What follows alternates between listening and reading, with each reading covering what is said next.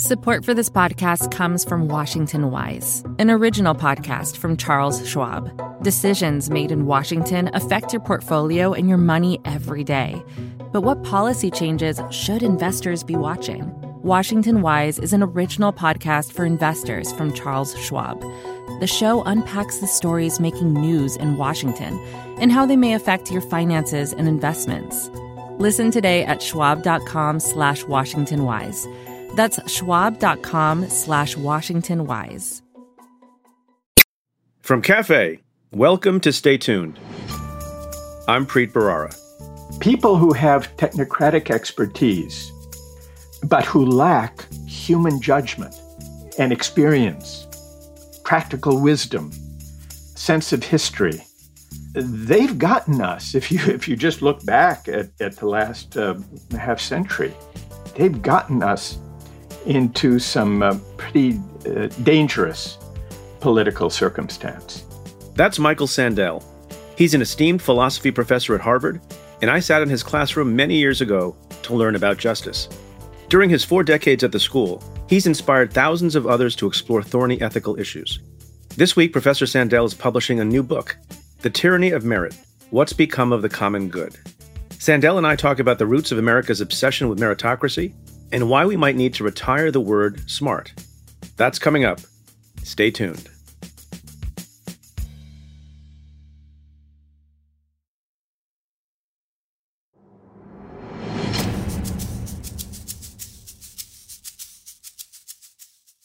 Let's get to your questions. This question comes in a tweet from Twitter user Darren KH, who writes, "Don't understand how actions prior to POTUS's term can engage the resources to the DOJ to defend.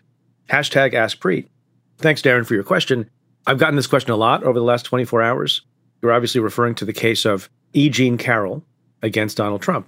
E. Jean Carroll is a woman who claims that many years ago Donald Trump raped her, and after she made those allegations, Donald Trump said in return that she was a liar and was making it up. She has since filed a defamation suit against the sitting president, and the president's lawyers, personal lawyers, have been defending that in New York State Court. And what happened this week is that the Department of Justice itself, important department within the government, has essentially intervened and filed a notice of removal, which means just a sort of a motion to change the court from New York State Court to the Southern District of New York Federal Court. And lots of people have been asking the question, well, why is the president's defense now suddenly going to be paid for by the taxpayer and be defended by the Department of Justice? Well, the first thing I'll say is it is in the ordinary course of Department of Justice responsibility to defend suits against federal employees when they have acted within the scope of their official duties. So if they've engaged in conduct that is being attacked in some way in a civil lawsuit, it is the Department of Justice. After a certification is made that the conduct was in the scope of official duties, they take on the responsibility. That was true when criminal AUSAs in my office were sued by people. Our civil division would take over the defense after a certification, and there's nothing abnormal about that. The question here, the reason people are raising their eyebrows, like this person in the tweet, is how can it be that this conduct by the president was part of his official duties? Let me just make one response to the tweet, which asks, how can actions prior to POTUS's term engage the resources to the DOJ? Well, so the alleged rape happened before the POTUS's term, but the conduct that causes the suit to arise, the lawsuit to arise, did happen while he was president, and that was the defamation itself, the accusing of the accuser of being a liar. But that doesn't answer the question of how that could possibly be within the official scope of the president's duties. We have a simple declaratory statement by the government in moving the case to the Southern District of New York, which states, quote, James G. Tuohy Jr., the director of the torts branch within the Civil Division of the Department of Justice, certified that the defendant employee, President Trump, was acting within the scope of his office or employment at the time of the incident out of which the claim arose. It goes on to say the claim asserts defamation based on a written statement issued to the press and 2 statements the president made in interviews in June 2019, in which the president vehemently denied accusations made in plaintiff's then forthcoming book, end quote. Aside from the question of whether or not the president is in fact a quote-unquote employee of the government, which some academics have raised a question about, the mere fact that the utterance was made while Donald Trump was president, I think most legal experts will say, doesn't qualify it as something done within the scope of official duties and employment. I am not an expert myself on the Federal Tort Claims Act, but there are a lot who have been posting on social media, and I'm finding little support based on the certification made for the proposition that we taxpayers should be paying for this defense. Former guest on Stay Tuned, Professor Steve Vladeck, posted a tweet in which he said DOJ is allowed, indeed it is required, to take over tort suits against federal officials for torts committed within the scope of their employment. But how is claiming that Carroll lied about a decades-old rape allegation within the scope of Trump's employment as president? Question mark, exclamation mark, question mark. That's a lot of punctuation for Steve. And our friend Joyce Vance, former U.S. attorney from Alabama, tweeted, quote, DOJ gives legal representation to federal employees sued for actions within the scope of their employment. So we're now footing the bill for Trump's defense based on the ludicrous claim that he was acting as POTUS when he called E. Jean Carroll a liar. Trump also said she's not my type. I don't think that's within the scope of his presidential duties either, end quote. But just to be certain, I consulted with a former superstar from the civil division in SDNY, who I worked with very closely over the years. And just in case I was missing something, because sometimes quick analysis on social media doesn't get to the heart of the matter, I asked my former colleague, is this bonkers or arguably legit? And my former civil division colleague replied, I'd say outrageous. I see the argument that the Federal Tort Claims Act applies if the government official committed the alleged tort while acting within the scope of his official duties, and here he committed the alleged tort, defamation, while he was president. But that can't have been within the scope of his official duties, and the real alleged conduct happened way before he was president. So I'll stick with outrageous, end quote. So there you have it. Very little support. I don't understand exactly how they're making this argument in good faith. I've seen very little support of it. We'll see how the case proceeds in the Southern District.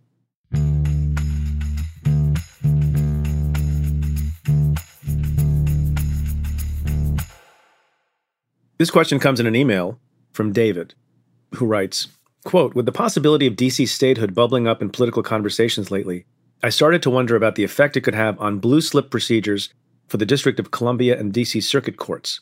Then I realized I didn't know how the Senate handles those courts now, and I haven't found any answers. Does some version of the blue slip norm apply to these courts, and what implications might statehood pose for judicial appointments? Thank you. Well, thanks for your email, David. So the blue slip policy and norm is something that I was familiar with during the time that I was working in the United States Senate on the Judiciary Committee. It's not enshrined in any statute or regulation. It's basically a Senate tradition of respect for home state senators. So it has been, for a long time in the past, the practice of the Judiciary Committee, led by a chairman, Democrat or Republican, that any appointment of a district court judge, an appeals court judge, a U.S. attorney, or a U.S. marshal from a particular district must have the assent to go forward by the home state senators. And there's a slip, it's actually colored blue, that the senator signs upon receiving a nomination of one of those types that I mentioned. And the senator can either check a box that says, I approve, check a box that says, I don't approve, or just not submit the blue slip at all. For many, many years, if both United States senators from a particular state did not check the approve box, the nomination wouldn't go forward. There would be no hearing, there would be no vote. In recent years, during the Trump administration, that policy with respect to blue slips and the courtesy has not been accorded for circuit court nominees, appeals court nominees. That's one level below the Supreme Court. That has been somewhat controversial, but they have proceeded without necessarily requiring the consent of all the home state senators. And recall that all appeals court judges come from circuits that encompass more than one state. So if you have an appeals court judge, there might be 3 or 4 or 5 states implicated, and you would have to have blue slips from all of those states. And lately, Republicans have not been honoring the blue slip with respect to those seats.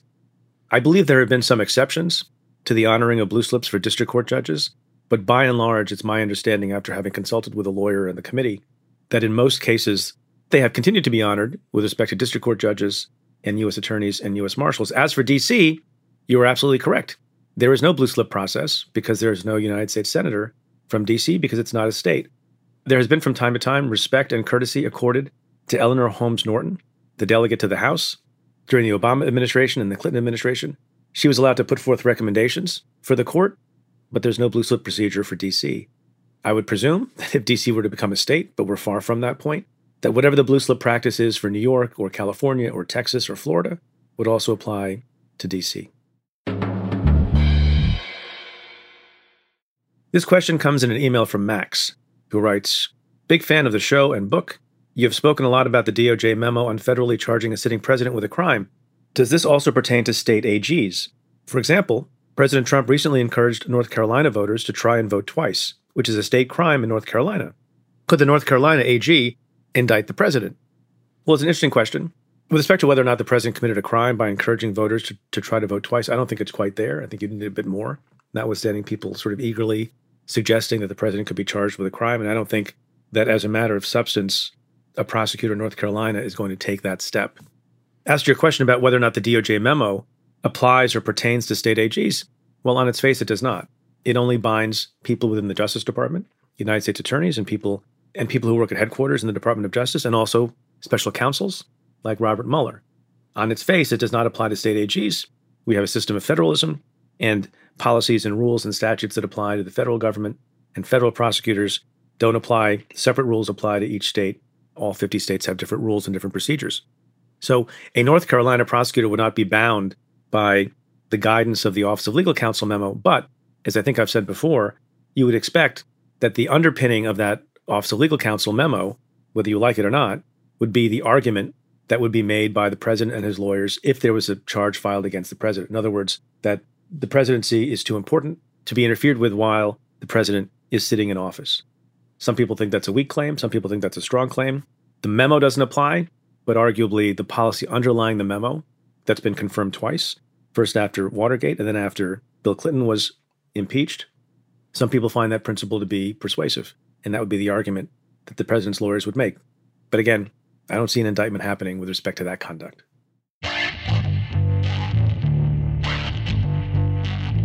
It's time for a short break. Stay tuned.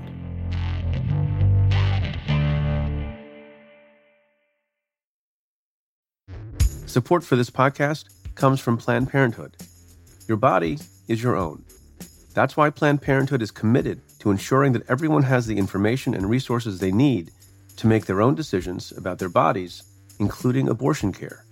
Today, lawmakers who oppose abortion are challenging Planned Parenthood. Affordable, high-quality basic health care for more than 2 million people is at stake. Planned Parenthood believes that health care is a basic human right. That's why they fight every day to push for common-sense policies that protect our right to control our own bodies. They also work tirelessly to oppose the onslaught of new policies aimed at interfering with personal decisions best left to patients and their doctors. They won't give up, and they won't back down. You can join Planned Parenthood in the fight to help make sure that the next generation can decide their own futures. The organization needs your support now more than ever. With supporters like you, they can reclaim our rights and protect and expand access to abortion care. Visit PlannedParenthood.org/future to learn more and support their cause.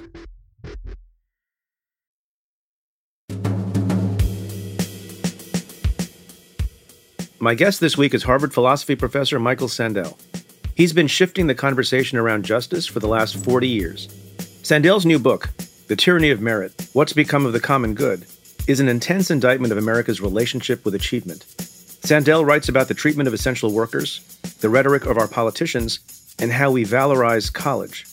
It's a powerful assessment of our greatest challenges as we approach the pivotal November election and beyond. I think it's a must-read for everyone. Professor Michael J. Sandel, welcome back to the show. Great to be with you, Preet.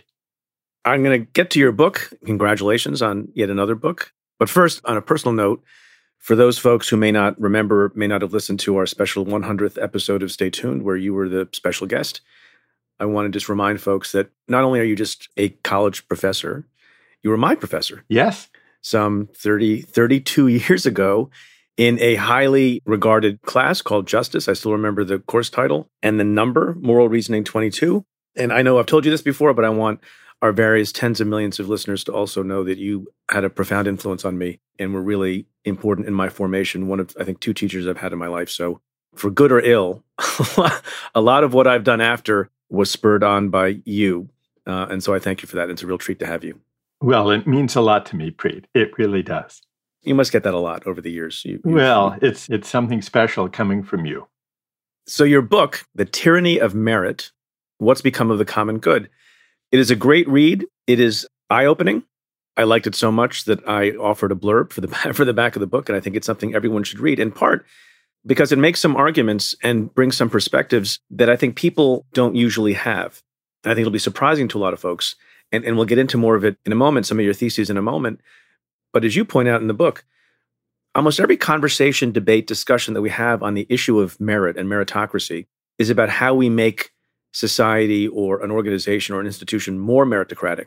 There's very little second guessing of the concept and notion of meritocracy to begin with, which you spend a lot of time on. But before we get to that thesis, I wonder if you could explain to folks what you understand to be the sort of the traditional definition of meritocracy. When people talk about that, whether it's a politician or a school principal or a CEO, what is it that they mean by it? What they mean is that people should be able to rise as far as their effort and talents will take them. And if there's a level playing field, if chances are equal, those who land on top will have deserved their success, can say to themselves, I earned it. My success was my own doing, and therefore I deserve the benefits that go with landing on top. That's the idea. And in many ways, it's an attractive idea. And it's attractive why? Because it gets to the heart of what people think justice is? It certainly gets to an aspect of justice. That aspect of justice that is about removing barriers to achievement so that people can rise unencumbered by prejudice or the disadvantage of the circumstances of their birth. That's all a good thing. That's all an important part of a just society. The dark side comes when people who are successful inhale too deeply of their success, when they forget the luck and good fortune that helped them on their way. This induces what I call a kind of meritocratic hubris among the successful.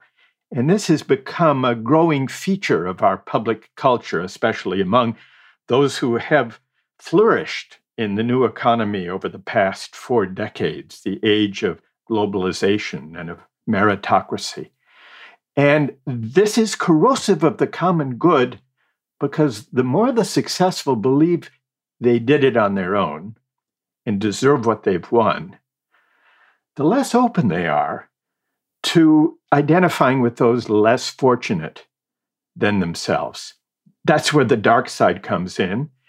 And that's where meritocracy has fueled, I think, the resentment of those who feel that elites look down on them.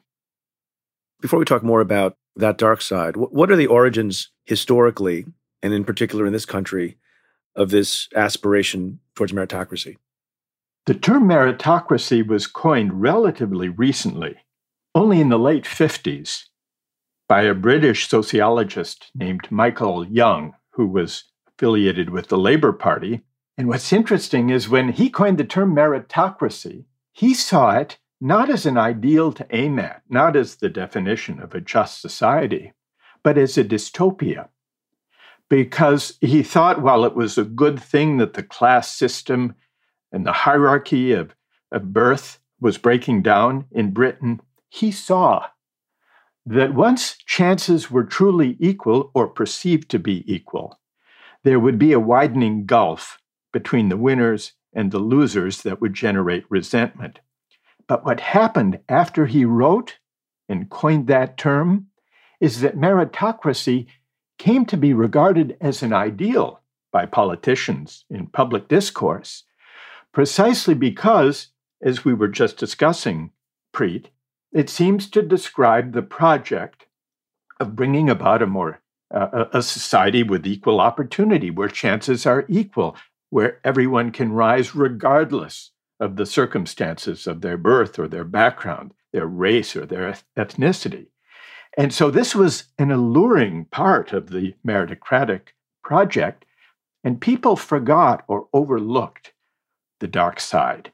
And so it almost became this idea of rising based on your effort and talents. It almost became a trope, a slogan, a mantra of our politics across the political spectrum, that the main political project was to create a society where everyone could rise based on his or her own talents and efforts. And we lost sight of the dark side, which Michael Young, back in the late 1950s, had been alive to when he coined the term. So you write about the particular emphasis on the notion of meritocracy in the United States. Obviously, the idea and the principle is not unique to the U.S., but I was startled to see you cite the following statistics. You write in your book, asked what factors are very important to getting ahead in life, Americans overwhelmingly, by 73%, put hard work first. And you go on to say, in Germany, barely half consider hard work very important to getting ahead. In France, only 1 in 4 does. Maybe that's why they have a lot of vacation in France. What accounts for this disparity among Western countries? It is a fascinating and a stark discrepancy. I think it has to do with the tradition of American individualism, the long-standing faith and belief that freedom consists in individual mobility, whereas the social democracies of Europe have always seen freedom as more a feature of a community of a certain kind. They've always conceived the individual as embedded or situated in a community that shapes our destiny. And this may explain, too, why the welfare states of Europe have generally been more generous than that of the United States, because we are deeply wedded to this idea of individual initiative, individual responsibility, and individual mobility. In fact, we've long said that we don't really need to worry so much about inequalities of income and wealth, because unlike those Europeans, in America, it's always possible to rise from the condition of your birth. So we've always comforted ourselves with the thought that mobility, individual mobility, the chance to rise, is our alternative to equality. But as things have turned out, we actually now in the US have less mobility one generation to the next than many European countries do.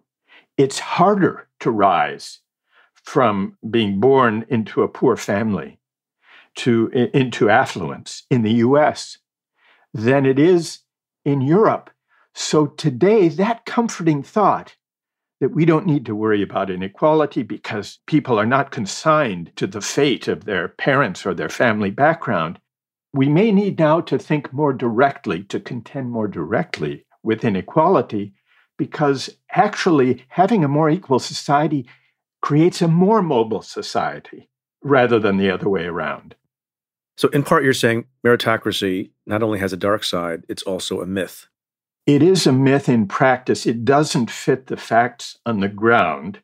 It's more likely that a child born into a poor family will rise to the top 20% of income earners as an adult. That's more likely to happen in Canada or Germany or Denmark than in the United States. So one might say that the American dream is alive and well and living in Copenhagen. So there is a myth. There is a kind of a myth. This ideal of rising doesn't fit the facts on the ground. And I think one of the reasons that we hear the slogan from politicians of both parties, everyone should have a chance to rise as far as their efforts and talents will take them. The rhetoric of rising, as I call it. One of the reasons we've heard this so repeatedly, really just in the last 4 decades, that's when it came into American public discourse, is that these were precisely the decades when it actually ceased to be the case that it was easy to rise in America, by contrast with the condition in other democracies. I want to ask you more questions about this rhetoric of rising. You have a whole chapter or section of the book dedicated to that. And I've been thinking about it. Not only politicians use that terminology and that rhetoric, I've used it on a number of occasions when I talk about America being special. I talk about the fact that my parents, in their both special and also common immigrant story, came to the United States, and by dint of hard work, my father, who came here with nothing, became a successful doctor, had 2 kids. And it's an inspiring story, and immigrants tell those stories all the time, and not just immigrants, lots of folks, because there are lots of particular examples, notwithstanding the overall statistics that you mentioned. There are a lot of particular, I still think, inspiring examples of people being mobile and going from the bottom rung to the top rung. How should those people talk about those things? In other words, with respect to particular stories, is it counterproductive to tell stories that may inspire some to rise? It depends on how the story is told and whether the story carries with it and whether the experience encourages those who do rise. And these are deeply moving stories, especially the one that you're describing, Preet, about immigrant families. Those are deeply moving stories. But looking at those stories more closely, we often find, and those who tell them often recognize, a sense of responsibility and obligation for those who didn't make it up the rungs of the ladder. So immigrant communities very often have, in addition to a faith in rising, a persisting sense of solidarity with the members of their community that didn't succeed in climbing the rungs of the ladder. And so that's the concern. What makes those stories inspiring is that those who make it to the top not only take pride in their achievements and not only have gratitude to their parents and grandparents who may have endured hardship to enable that ascent, but who also recognize the good fortune associated with that ascent, the luck and good fortune, the support of family and community that helped them on their way, and that therefore have a claim on them. So what makes the story, the immigrant story of upward mobility, most resonant and satisfying morally is when it's accompanied by an appreciation of what a gift this is. And also that the folks who did not necessarily make that journey should not be denigrated. I think you write of the, quote, smug conviction of those who land on top that they deserve their fate and those at the bottom deserve theirs also. It's a failure of empathy as well, you think? Yes, and I think that this exactly is the question, Preet. You've put your finger on it. So those individuals, those communities that rise, but with a sense of gratitude, with a sense of indebtedness intact, are more likely to have a commitment to the community, a sense of responsibility that grows out of gratitude, even a kind of humility and appreciation.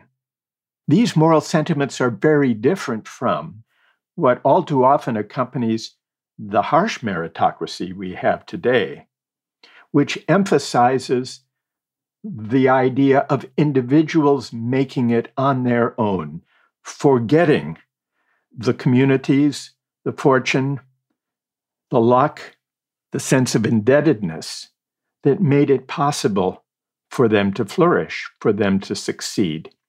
And that, I think, that sense of hubris among the successful, the tendency to look down on those less credentialed, less fortunate than themselves, this, I think, is what makes galling the divide between winners and losers in our society. That divide has deepened over the past 4 decades, and it isn't only a matter of economic inequality that has deepened. It's also to do with harsher attitudes towards success that have accompanied that divide between winners and losers. And this, I think, over time has poisoned our politics and driven us apart. And it contributes to the polarization that we're experiencing today. Because as you write, the more that people who win think that they have won because of their effort and virtue or any other positive quality, the more they tend to think that the people who haven't, as we said before, deserve their fate. And if you do that persistently, decade after decade after decade, at some point, those people who haven't been able to be mobile and climb up the rungs of the ladder, they start to feel what? Humiliation? And what else? Yes, humiliation, resentment, a sense that elites are looking down on them, a sense that society doesn't value the contributions they make. There's one other ingredient to this story, which is the idea that the major political parties, mainstream politicians have encouraged and promoted in recent decades, that the inequalities created by globalization can be addressed if only people will equip themselves to compete and win in the global economy by getting a college degree, preferably one from a brand name university. Do you know of any like that? Well, I do. And some of my best friends. Some of my best friends teach at Harvard. But this, as a political... Now, of course, I'm all in favor of encouraging people to go to college, making it possible for people who can't afford it to be able to go, increasing access. Those are good and noble and precious aspirations. So, of course, I'm in favor of that. But what I'm critical of in the book is the tendency of politicians who have embraced a kind of market-driven version of globalization to say, yes, it's true, the median worker has had stagnant wages for 4 decades. Yes, it's true, there is growing inequality of income and wealth, but the solution is for all workers to get the kind of college degree that will enable them to rise. That political project seems to me a kind of cop-out, because it really says, if you're struggling in the new economy, it's because of you. It's because you haven't pulled up your socks and gotten into a prestigious college or university, because if you had, then you too could rise. But what this misses is that the rungs on the ladder are growing further and further apart. And politicians and political parties, especially ones that claim to be progressive, need to address that too. Not only to say, if you get a prestigious college degree, then you will probably succeed in scrambling up the rungs of that ladder more successful than you otherwise would. So what I'm against is using college as a kind of response to inequality. What that forgets, Preet, and this is something that's easy to forget for those of us who spend our days in the company of the well-credentialed, what it forgets is that most Americans don't have a 4-year college degree. Nearly 2/3 don't.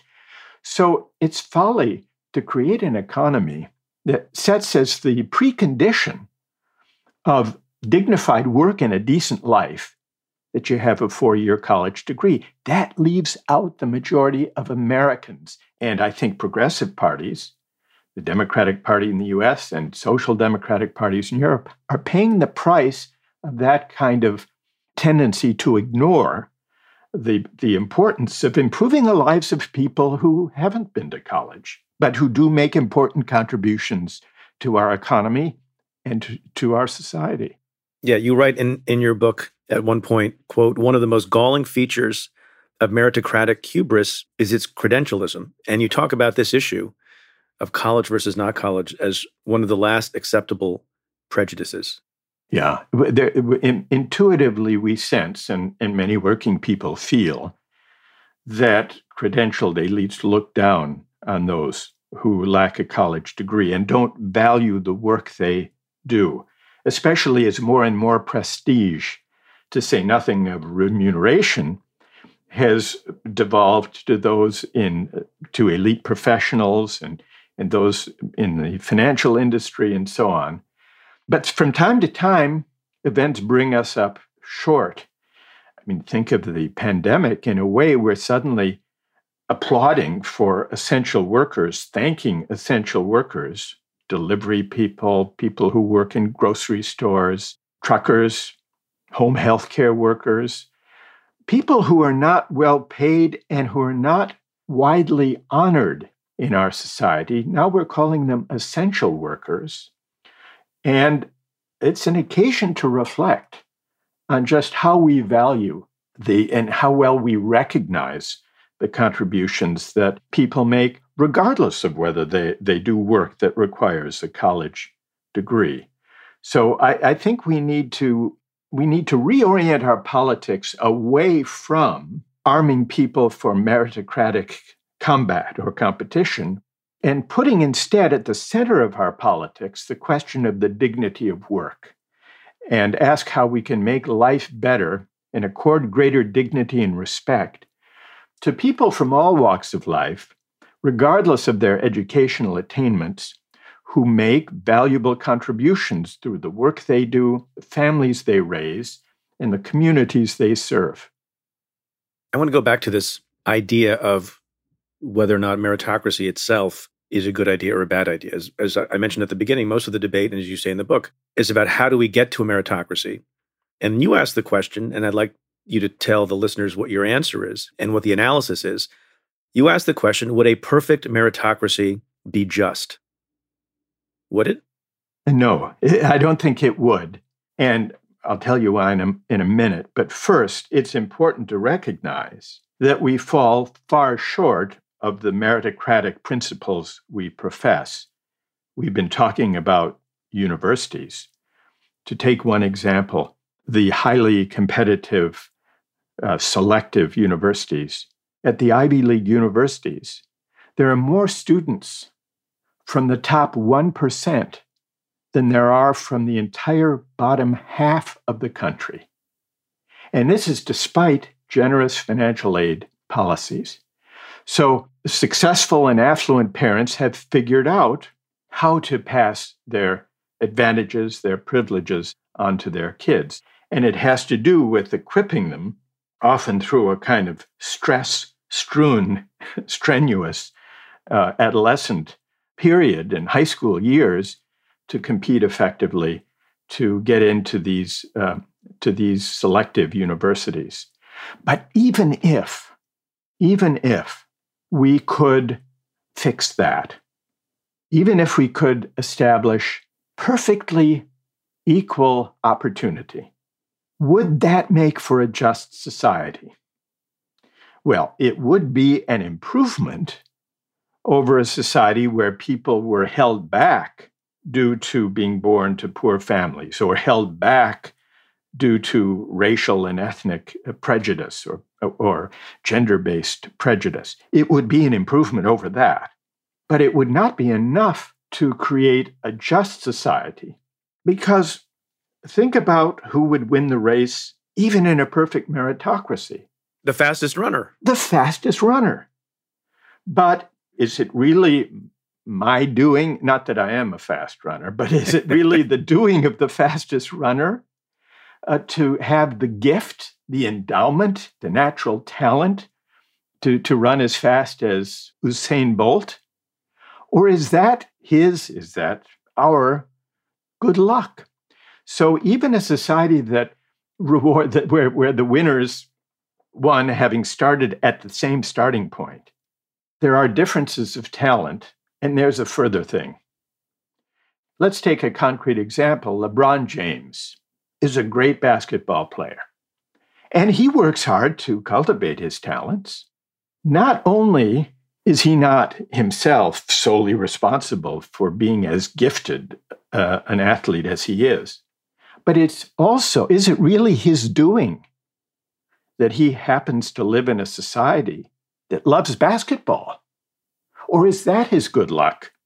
If he lived back in Renaissance Italy, where they didn't much care for basketball, they liked fresco painters more than basketball stars, he wouldn't be at the top of the earning scale as he is now. So the other example you give, which I like when you mention LeBron James, is you're sure that there is someone who can arm wrestle as well as LeBron James plays basketball. Right. But that poor fella is not making hundreds of millions of dollars because the market is not configured for the arm wrestler. Right. We're not wild about arm wrestling.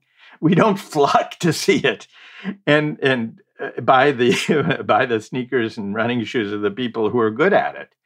So even if you put aside the contingency of having certain gifts to arm wrestle well, or to be great at basketball, or at science, or at whatever, the fact that we happen to live in a society that prizes the qualities we happen to have, that too is not our own doing. It's a matter of our good luck.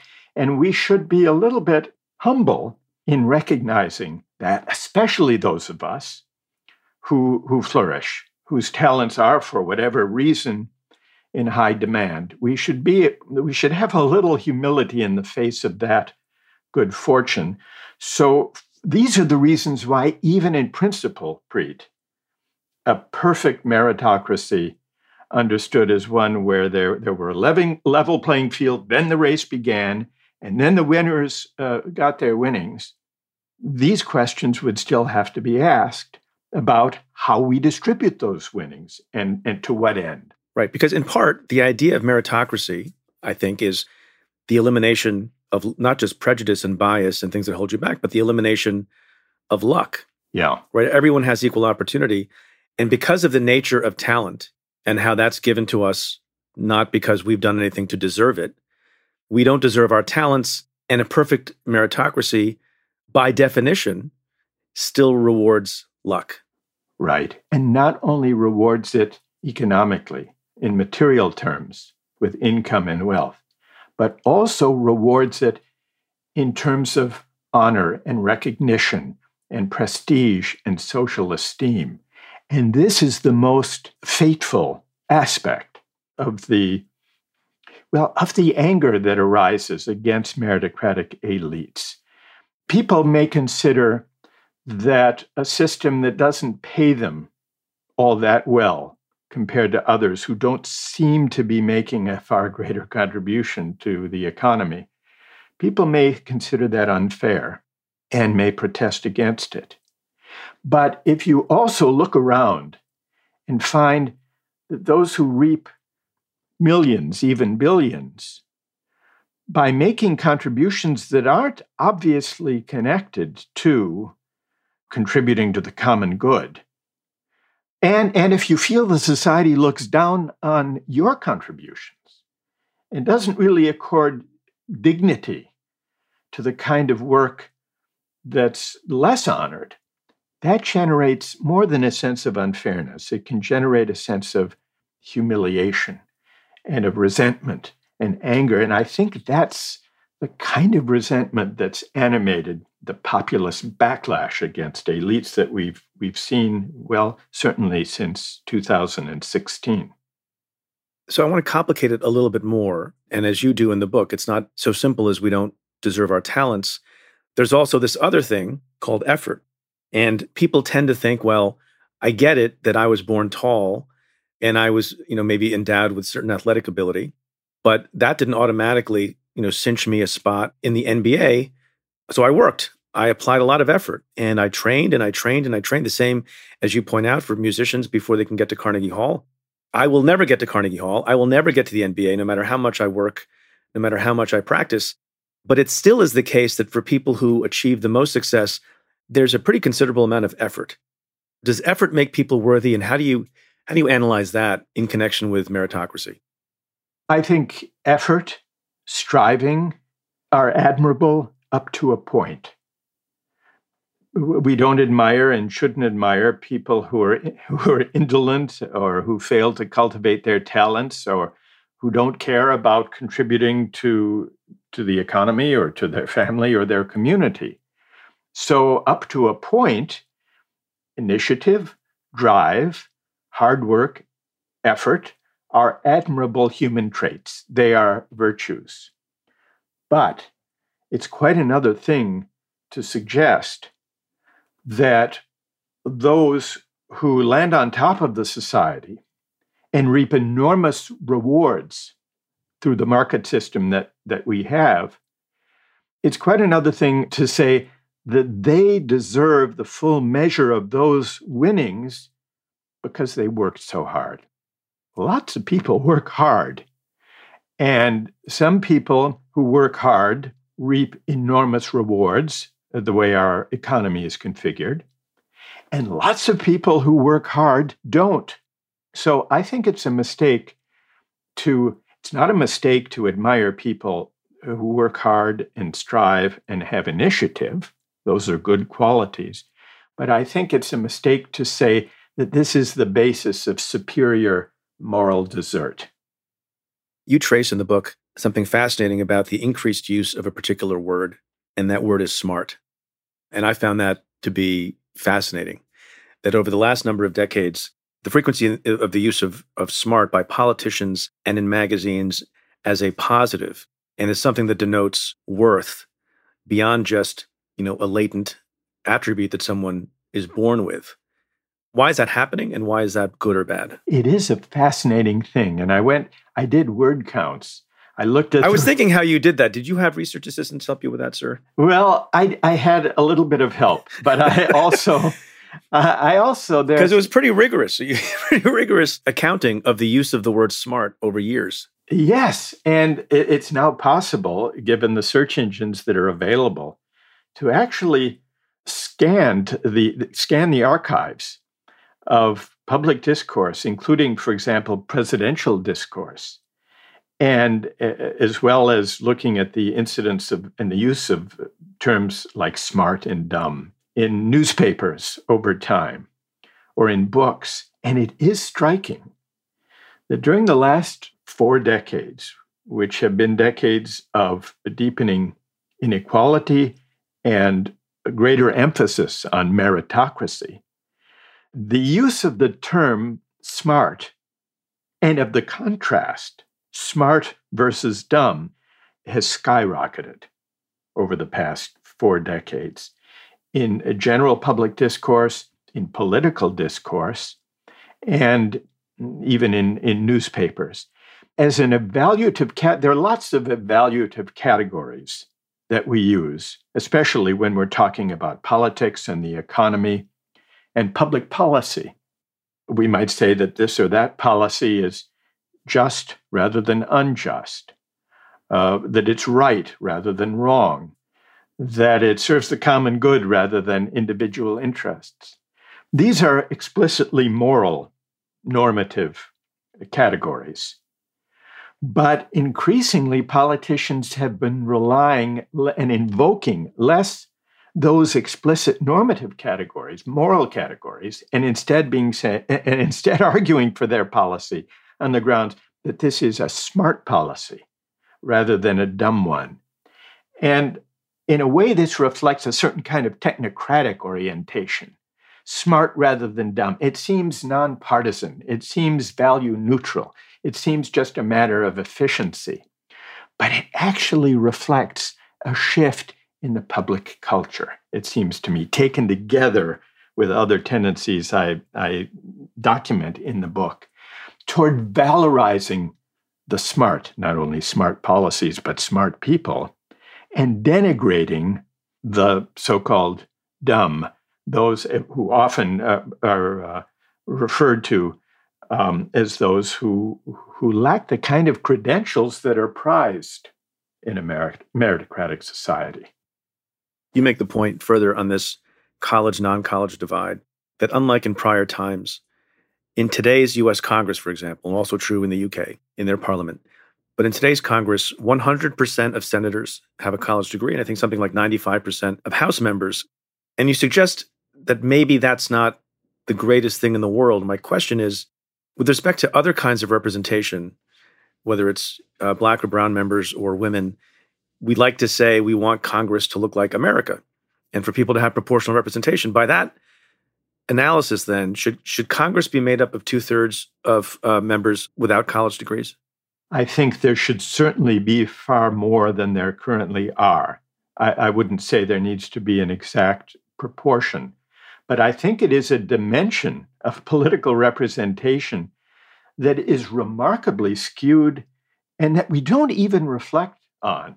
And of course, it's closely correlated with representation of people from working class or modest middle class backgrounds who are largely effectively excluded from governance, from Congress, from state legislatures, there are only a tiny fraction of members of Congress or of Parliament in Britain or of state legislatures in the US who come from working class backgrounds. I get your point, but in other areas, and maybe that we don't think too highly of the difficulty of being a member of Congress, but I want the pilot of my airliner to have the proper credentials. And that's not valorizing credentialism.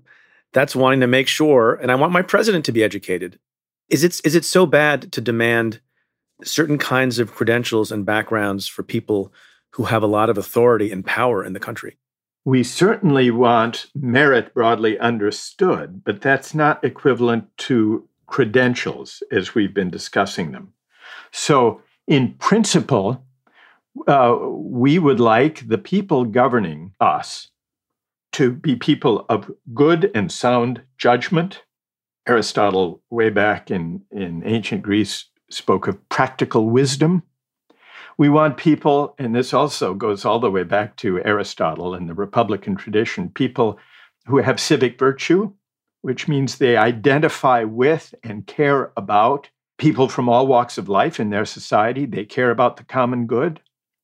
So these are the qualities. How about smart? Well, it depends how we define smart.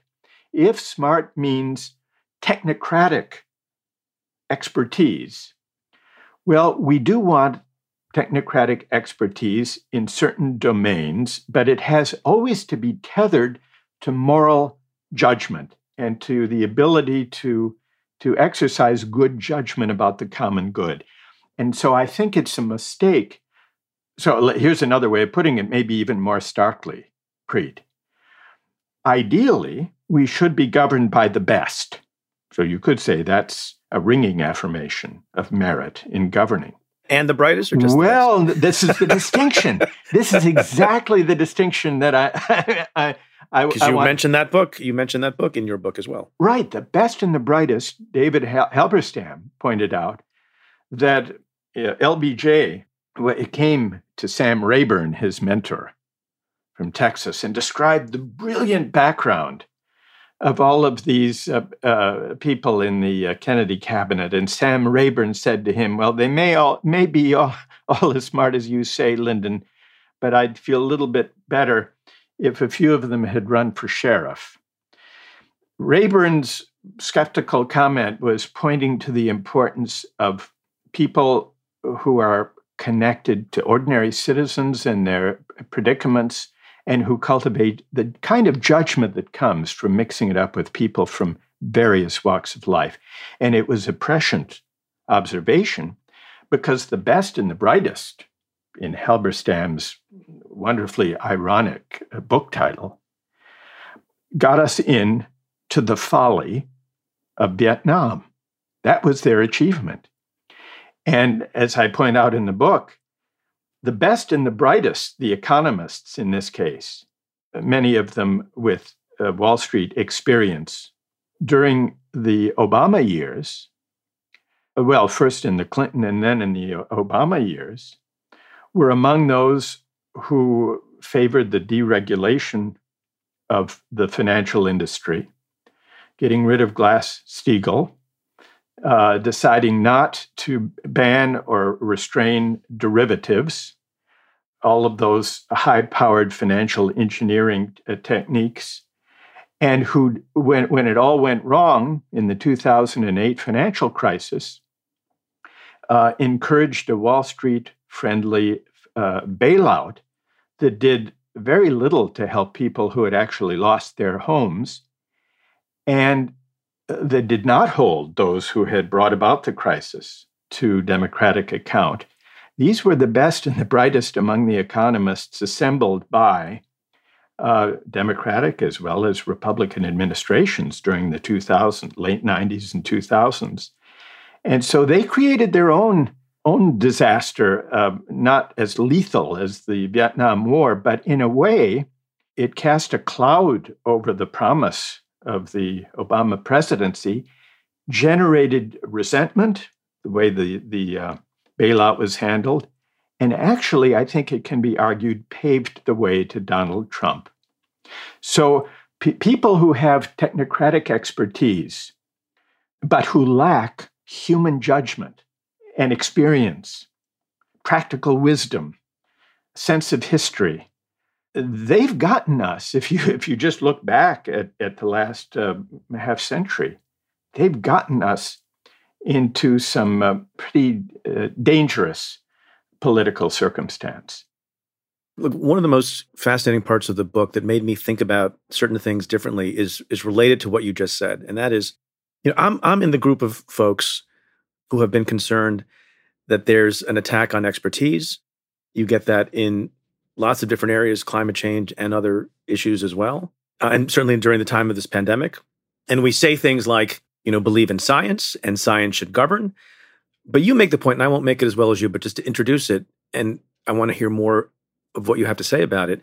The sort of persistent day after day banging of the drum of people who say, no. The only people who have the ability to deal with the issue and who should be listened to are people with very, very deep, you might say, technocratic expertise, that has an off-putting effect on lots and lots of folks who used to believe and were told it was okay to believe that if you're a person of common sense and good judgment in America, whether you're credentialed or not, you can follow the debates of the day, you can follow the issues of the day, and you can participate in the debate at home or at the water cooler or with your neighbors or whatever.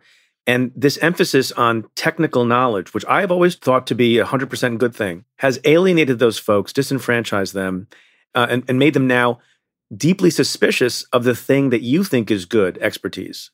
Right. I think that's exactly right. Now, let me say at the outset, Preet, I believe in Fauci. I trust Fauci, not Trump. But the reason I trust Fauci is partly, it's not because he's smart in some abstract intellectual sense or in terms of IQ or cognitive superiority. He has the relevant knowledge, the medical and public health knowledge about infectious diseases, and he's honest. So he brings together a kind of technical expertise of the desperately relevant kind with a human quality to do with judgment and trustworthiness, honesty, that shows how the best sources of political judgment intermingle technical knowledge, or scientific knowledge, in this case, medical knowledge, with civic virtues, honesty, trustworthiness. In fact, when some in the Trump administration, including some public health experts, other than Fauci, were relying solely on models, quantitative models that they were interpreting overly optimistically, Fauci, according to reporting, he was skeptical of these models. He understood them, of course. He was skeptical, and he was actually on the phone every evening calling people in the various cities to ask what they were seeing on the ground. The equivalent, I suppose, in a way, going back to Halberstam's L.B. Chase Ham Rayburn story, he was sort of talking to the sheriffs, talking to the people on the ground about what actually was playing out in these communities. So he has a kind, what we admire about Fauci, and I take this because the pandemic and the debate about science is right before us. He combines knowledge, medical knowledge, with kind of honesty and trustworthiness that are moral and political virtues. And so I think it's important not to lose sight of that. But to go back to the other aspect of your point about this, Preet, I think that critics of Trump, and I'm certainly among them, make a mistake simply to say, we must follow the science. When Joe Biden is asked, should we close down the economy or keep it open? And he says, I'll just decide based on what the science tells me. I think that's not a great answer. Now, he could say, any judgment about that, it's a fateful judgment. It has to be informed by the best medical and public health knowledge we have, recognizing that public health and medical experts disagree, so we have to hear out those disagreements and exercise some judgment about how to weigh their accounts. But these are political judgments. And so I think that some progressives are, because of Trump's obvious hostility and refusal to accept even the most basic advice from medical and public health experts, there's a tendency for Democrats and progressives to say, well, the problem here is he's against science and we're for it, and we will be guided by science. I think that overstates it in a way that misses the importance of political judgment and trustworthiness and honesty. I think there's some truth in that, but it seems to me that people like Joe Biden and others, as you mentioned, are using that rhetoric because it's politically useful, because they have as an adversary someone who so seems to disdain expertise in science. But that people like Biden do appreciate that they're the leaders, and they're not, in using that rhetoric, abdicating. In the same way that if you think about the Cuban Missile Crisis, in retrospect, and maybe even at the time, we wanted a president who would say, I will listen to the generals and I will take their views into account, the military leaders, but I'm the president and I'll make the call. We don't want a leader, which is, I think, part of your point, who will say, I'll do whatever the scientists say, I'll do whatever the generals say. Exactly. There's a reason why you have the leader. It's the reason why the generals are not. It's the reason why the scientist is not the president. And I think that the rhetorical flourish is there now and maybe is being taken to an extreme because of who the adversary in the White House is. Yes, I think that's right. And we see in the debate over masks, I mean, there are some who say, well, this is just irrational. Wearing a mask is what's medically and scientifically mandated. And how can anybody possibly be against wearing a mask? Well, the debate about masks has become a kind of moment in the culture wars precisely because over roughly 4 decades, a great many people have become resentful of credentialed meritocratic elites who have condescended to them, who have said, we'll figure this out. It's a matter of technical expertise, especially vis-a-vis the economy. Because remember, this whole condition, this divide between winners and losers, the growing gap, in the deepening inequality, arose when experts assured us, economic experts assured us, that deregulating the financial industry and pursuing, the neoliberal version of globalization, the market-driven version of globalization, may create some temporary job losses and imbalances, but the overall gain to GDP will be significant enough so that the winners can compensate the losers. That was the premise of all of this. And that turned out not to happen. It didn't happen. And instead, the median wage of working people was stagnant for 40 to 50 years. So it's not surprising that there's a backlash against the confident, smug assurances of credentialed elites that trust us. We're the experts.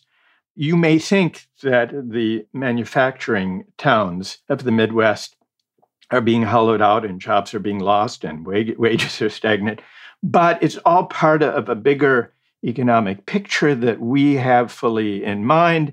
And furthermore, the financialization of the economy will also help generate a kind of economic growth in the end that everyone will benefit from. Well, that wasn't true, and people know that. And so that... Well, there are other examples of that also. I mean, part of the problem is that these experts or technocrats or whoever they are, they happen to be, among other things, people. And this extreme valorization of experts and technical ability, insofar as it starts to border on a belief in their infallibility, allows critics to weaponize every single mistake that they make. You mentioned the pandemic. I'm old enough to remember, as the phrase goes, that there were experts who said, don't wear a mask. Exactly.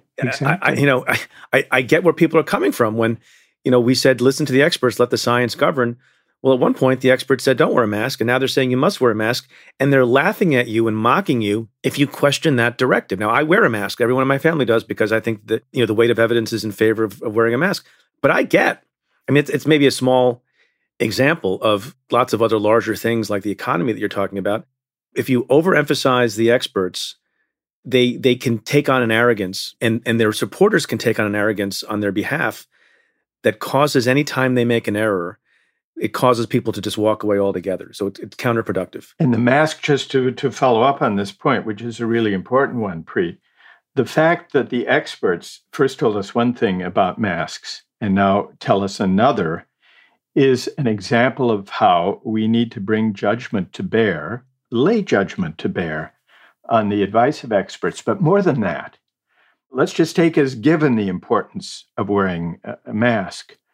When it comes to deciding how to balance risks to oneself and to public health against other aims, that involves certain judgments about public health, but it also involves political judgments and choices. When my son wanted to go out wearing a mask and participate in Black Lives Matter marches, he knew that he was undertaking a certain risk because these were not socially distanced marches. They couldn't be.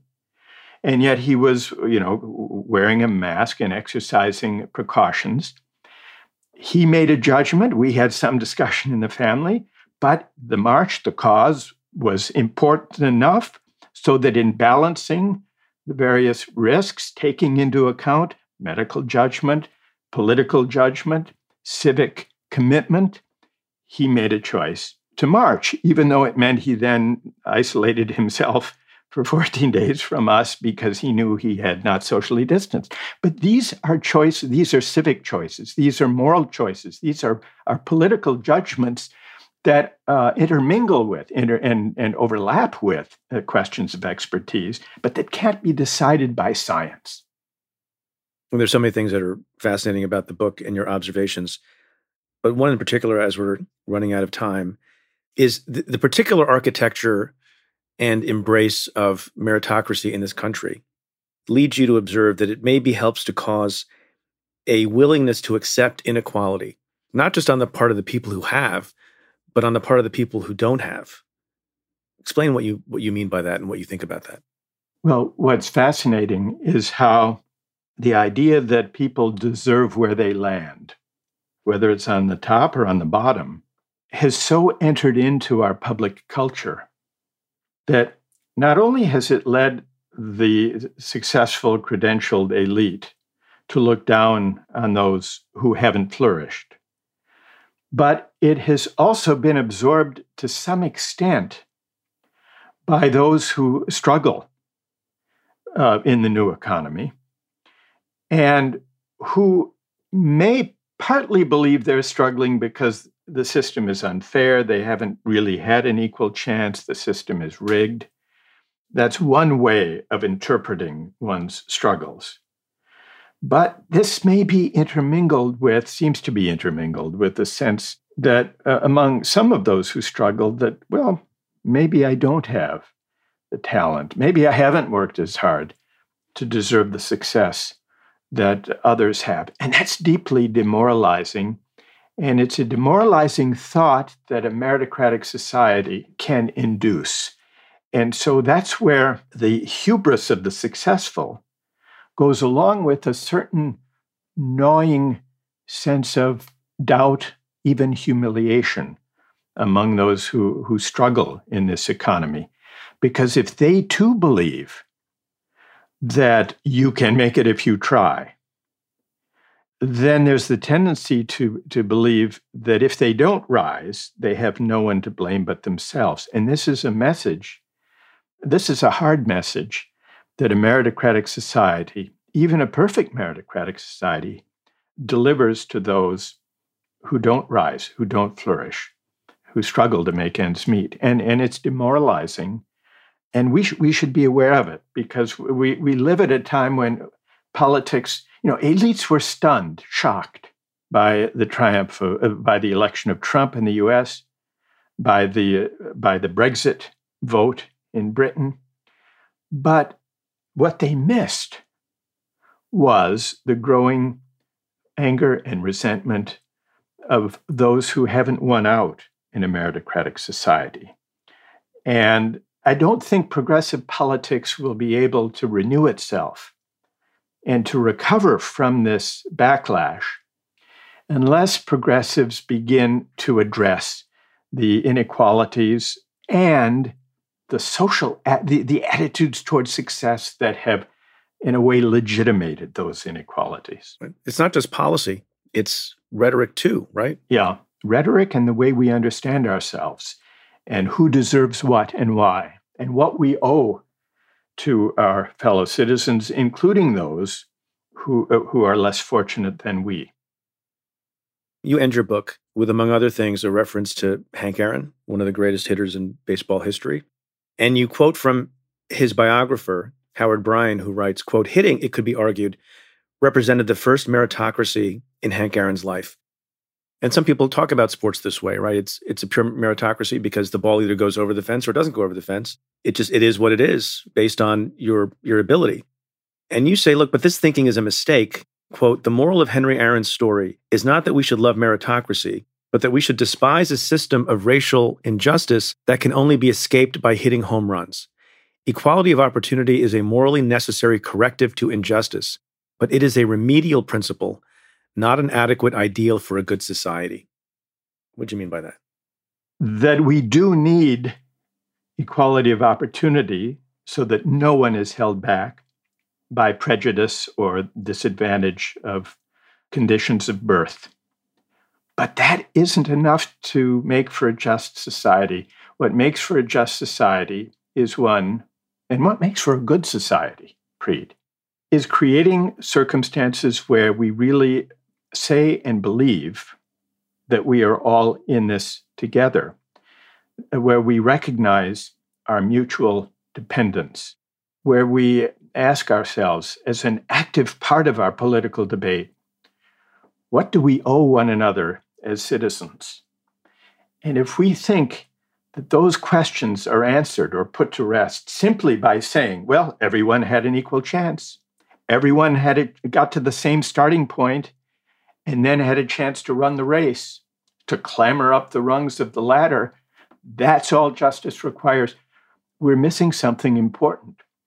We're missing the whole idea of the common good, of a sense that even those of us who succeed should be able to look upon everyone in our society, including the less fortunate, and recognize there, but for the luck of the draw, or the grace of God, or the accident of fortune, go I. And that sentiment, an appreciation of the role of luck in life, can prompt a certain humility. And humility, it seems to me, is the civic virtue we need now, and that a thoroughgoing meritocratic society militates against. That kind of humility can point us beyond the tyranny of merit toward a less rancorous, more generous public life. Thank you for your time. Thank you for your service. Thank you for your participation in the discussion. The book, The Tyranny of Merit, What's Become of the Common Good, is excellent and thoughtful. I'll quote from myself advocating for the book. "You will catch yourself wondering again and again, why have I never thought of it that way? And I believe that this to be true also. No good faith reader will come away from this book unchanged. It made me think about things in many different ways that I had not expected, and I think it's a very fruitful contribution to the discussion." Professor, thank you again. Thank you, Preet, for this conversation and for your very generous words about the book and for really helping bring these questions and this debate to public attention. It really is such a pleasure and an honor to be with you, Preet.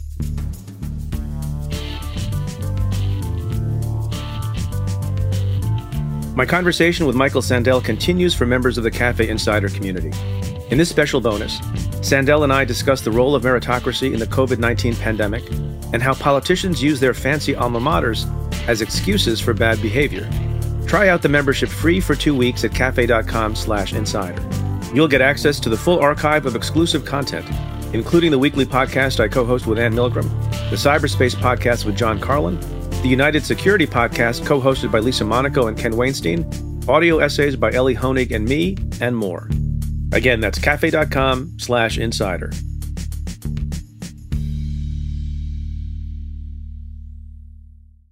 So I want to close the show this week by giving you all an update on a project I started with my 2 teenage sons at the beginning of August. You may recall that as we were getting into the late part of the summer and thinking about the upcoming election, I made a proposal to my boys, 17 and 15, that maybe we could make some recommendations of who to support in the House, especially in battleground districts, to increase the majority of Democrats in the House. My sons, on their own, independent thinkers, happen to also be Democrats. And the idea would be that the boys, on their own research, every day in August, would recommend that I tweet about a particular candidate, and I would also put up $500 of my own money in donation and encourage people to give whatever they can, or at least follow the candidate or learn more about the candidate, or if they lived in the district, to support the candidate. Midway through the month, I suggested to the boys that maybe they create a website so that people would be able to see who all their picks were, and they did. They created a website that you can find at housework2020.org. They even created a mission statement in which they write, quote, "As we're sure you all know by now, our dad likes to tweet. A lot. So much so that people often miss our Housework 2020 endorsements in the mix of the rest of his feed. This website houses all of our housework candidates under one roof, so you can find and donate to any of them." So every day in August, around dinner time, or a little bit before dinner time, the boys and I would huddle. They would make a proposal for a candidate to support. I would ask them a bunch of questions about the candidate. I would ask them a bunch of questions about the opponent. And if they were making a claim in support of the candidate or in opposition to the opponent, I would ask for proof. Sometimes I would look at articles and other things that they had relied upon. As they announced in their mission statement, the criteria they relied upon to pick candidates were these, quote, "We made our choices based on the competitiveness of the race, the merit of the Democratic candidate, the fitness of the Republican candidate, and the importance of the seat," end quote. And I will say that overall, over the 31 days, they were pretty pragmatic. They didn't pick long shots and they didn't pick sure things. They picked people who they thought a little bit more money in the race could move the needle. What was the tally over the 31 days? They selected 22 women versus 9 men. 17 were challengers. 9 were running for open seats. 5 were incumbents. And the candidates they chose came from 20 different states. As you may have seen, once in a while a heavy hitter noticed the boys' work. On one occasion when they recommended Wendy Davis, who was running to flip a seat in Texas, guess who noticed? Senator Ted Cruz, who responded to the tweet with a reference to the name of the U.S. attorney character in the television show Billions. Cruz tweeted, "Chuck Rhoades trying to mess with Texas." They thought that was kind of funny. As we started to near the end of August, we got a lot of input suggesting that we also pay some attention, or the boys pay some attention, to Senate races as well. So we discussed it, and even though it was a lot of work over the course of August, we decided that we would extend hashtag Housework2020 to the Senate, have a special Senate edition for the first 7 days of September. And so, through Labor Day, the boys sat down again every day and made a recommendation for who people might support in battleground Senate races. So what was the impact of our little family project on the races that they supported? Well, it's hard to tell. Some candidates actually got in touch and said it was very helpful. Thousands and thousands of dollars were raised. Awareness was raised. Attention was paid to those races that may not have been paid before in certain areas, given my Twitter following. All in all, because so many people gave small amounts of money in alignment with what the boys recommended, and I could see their responses on Twitter, as the boys could also, I think we likely raised altogether in all 38 races that were recommended a few $100,000, which is not bad for just sending out a few tweets. What was the impact of the project on the boys? Well, you'll have to ask them, but at least I think it was educational for them. And I think they learned more things than they expected to. Not just how to research candidates, not just about what polling means, but also how difficult it is to run a campaign and to compete in the campaign. And even though the project was focused, just for sake of ease, on donating money to candidates, I think they have understood, actually, how terrible it is that money occupies such a primary role in who gets elected and who doesn't, and whether incumbents have an advantage or whether they don't. Maybe that's the reason they recommended so many challengers to support. So even though the project was centered around helping candidates, many of them underdogs, financially, I think it really made an impression on my sons that so much money was required. And maybe there's a better way to elect people in this country than to have folks have to grovel for money and cash to compete in race after race after race. What was the impact of the family project on me? Well, a couple of things. One, and this is the only negative from the whole 38-day enterprise. It turns out that when you donate money on ActBlue, your email, and I think in some cases even your home address, are released to the campaign. So I am now awash in spam and email from 38 campaigns. So it clutters my inbox a bit. And also our actual physical mailbox is receiving a lot more incoming than it has before. But more importantly, the impact it had on me was, first, I got to spend a lot more time with my boys. They were kind of required to spend an hour or two every day with me for 38 days, which I enjoyed, even though we were talking about substance. And then more broadly, it really reaffirmed my hope that change can be made by young people. I think more than ever before, young people are focused. Young people are excited about making change. Young people are spending the time and the energy and the work to learn what the issues are. Young people are at the forefront of protests around this country. Not just my boys, but hundreds of thousands, millions of young people in high school, in college, and in their early 20s are sick and tired of the mess that some of us older people have made of the world. I think that today's young people are more sophisticated than we think. I think they're more smart, more savvy, at the same time more idealistic, and also more pragmatic than we may think. And that gives me a lot of hope too. One final point. When I first sent that tweet with the hashtag Housework2020 and made clear I wasn't talking about chores, but I was talking about the House of Representatives, some people responded saying, well, housework, actual housework, chores are good too. So rest assured, my boys do that also, and they will continue. And we're going to find other ways to try to promote voting and voter turnout and access to the ballot as a family and as individuals and hopefully as a community. If you're curious to learn more about the project, you can go to housework2020.org. Well, that's it for this episode of Stay Tuned. Thanks again to my guest, Michael Sandel.